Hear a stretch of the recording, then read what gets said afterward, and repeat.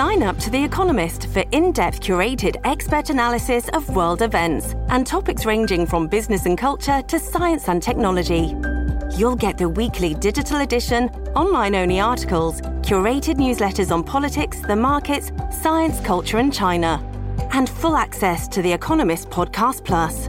The Economist is independent journalism for independent thinking. Go to economist.com and get your first month free.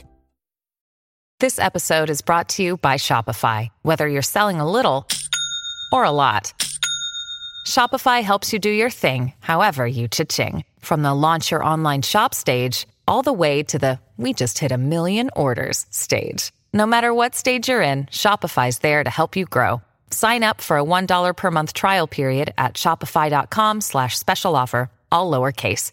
That's shopify.com/special offer. Hey folks, my name is Ike Morgan and we're down in Alabama.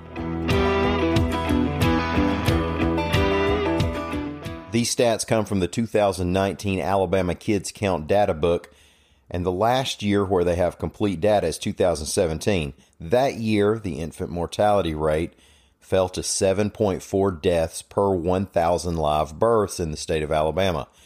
That's about a one-third decrease from the previous decade. Before this report, Alabama has been among the nation's worst states for infant mortality, and we're still above the national average of 5.8 deaths per thousand. Other stats that were in that Kids Count data book: black infants still have a gap in infant mortality, dying at a rate twice that of white infants. More than a quarter of Alabama children live in poverty, which for a family of 4 would mean the families make less than $26,000. And since the year 2000, the state's child population fell by about 3%, while the overall population grew by nearly 10%. A Montgomery, Alabama man is facing up to 20 years in prison after being convicted of stealing nearly $200,000 from the Wind Creek Casino. AL.com's Carol Robinson reported the story, and evidence showed that the heist went down like this.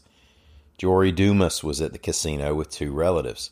Dumas recruited an employee to leave keys to cash kiosks on top of one of the kiosks. One of Dumas's relatives got the keys, opened 2 kiosks, and took cash cassettes, while the other relative texted Dumas with the progress. The first relatives took the cash cassettes into a bathroom where Dumas broke into the cassettes, took the cash, and walked out of the casino with $192,800. Here's the thing, though.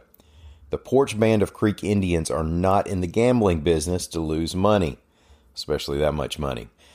The Porch Creek Tribal Police, the Porch Creek Indian Gaming Commission, and the FBI investigated the case and cracked it.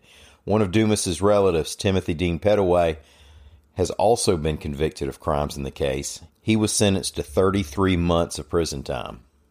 Yesterday, we had some stats on the states whose relatives had the highest net migration into Alabama since 2010. Georgia was first on that list, followed by Illinois and Florida.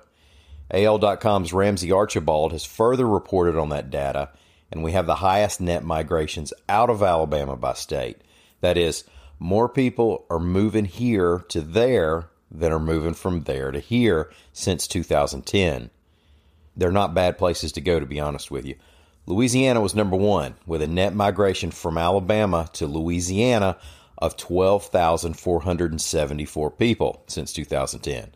Now, we don't know it with certainty, but you can speculate that's impacted by former Katrina evacuees returning home over the years who fled the coastal areas to move into Alabama.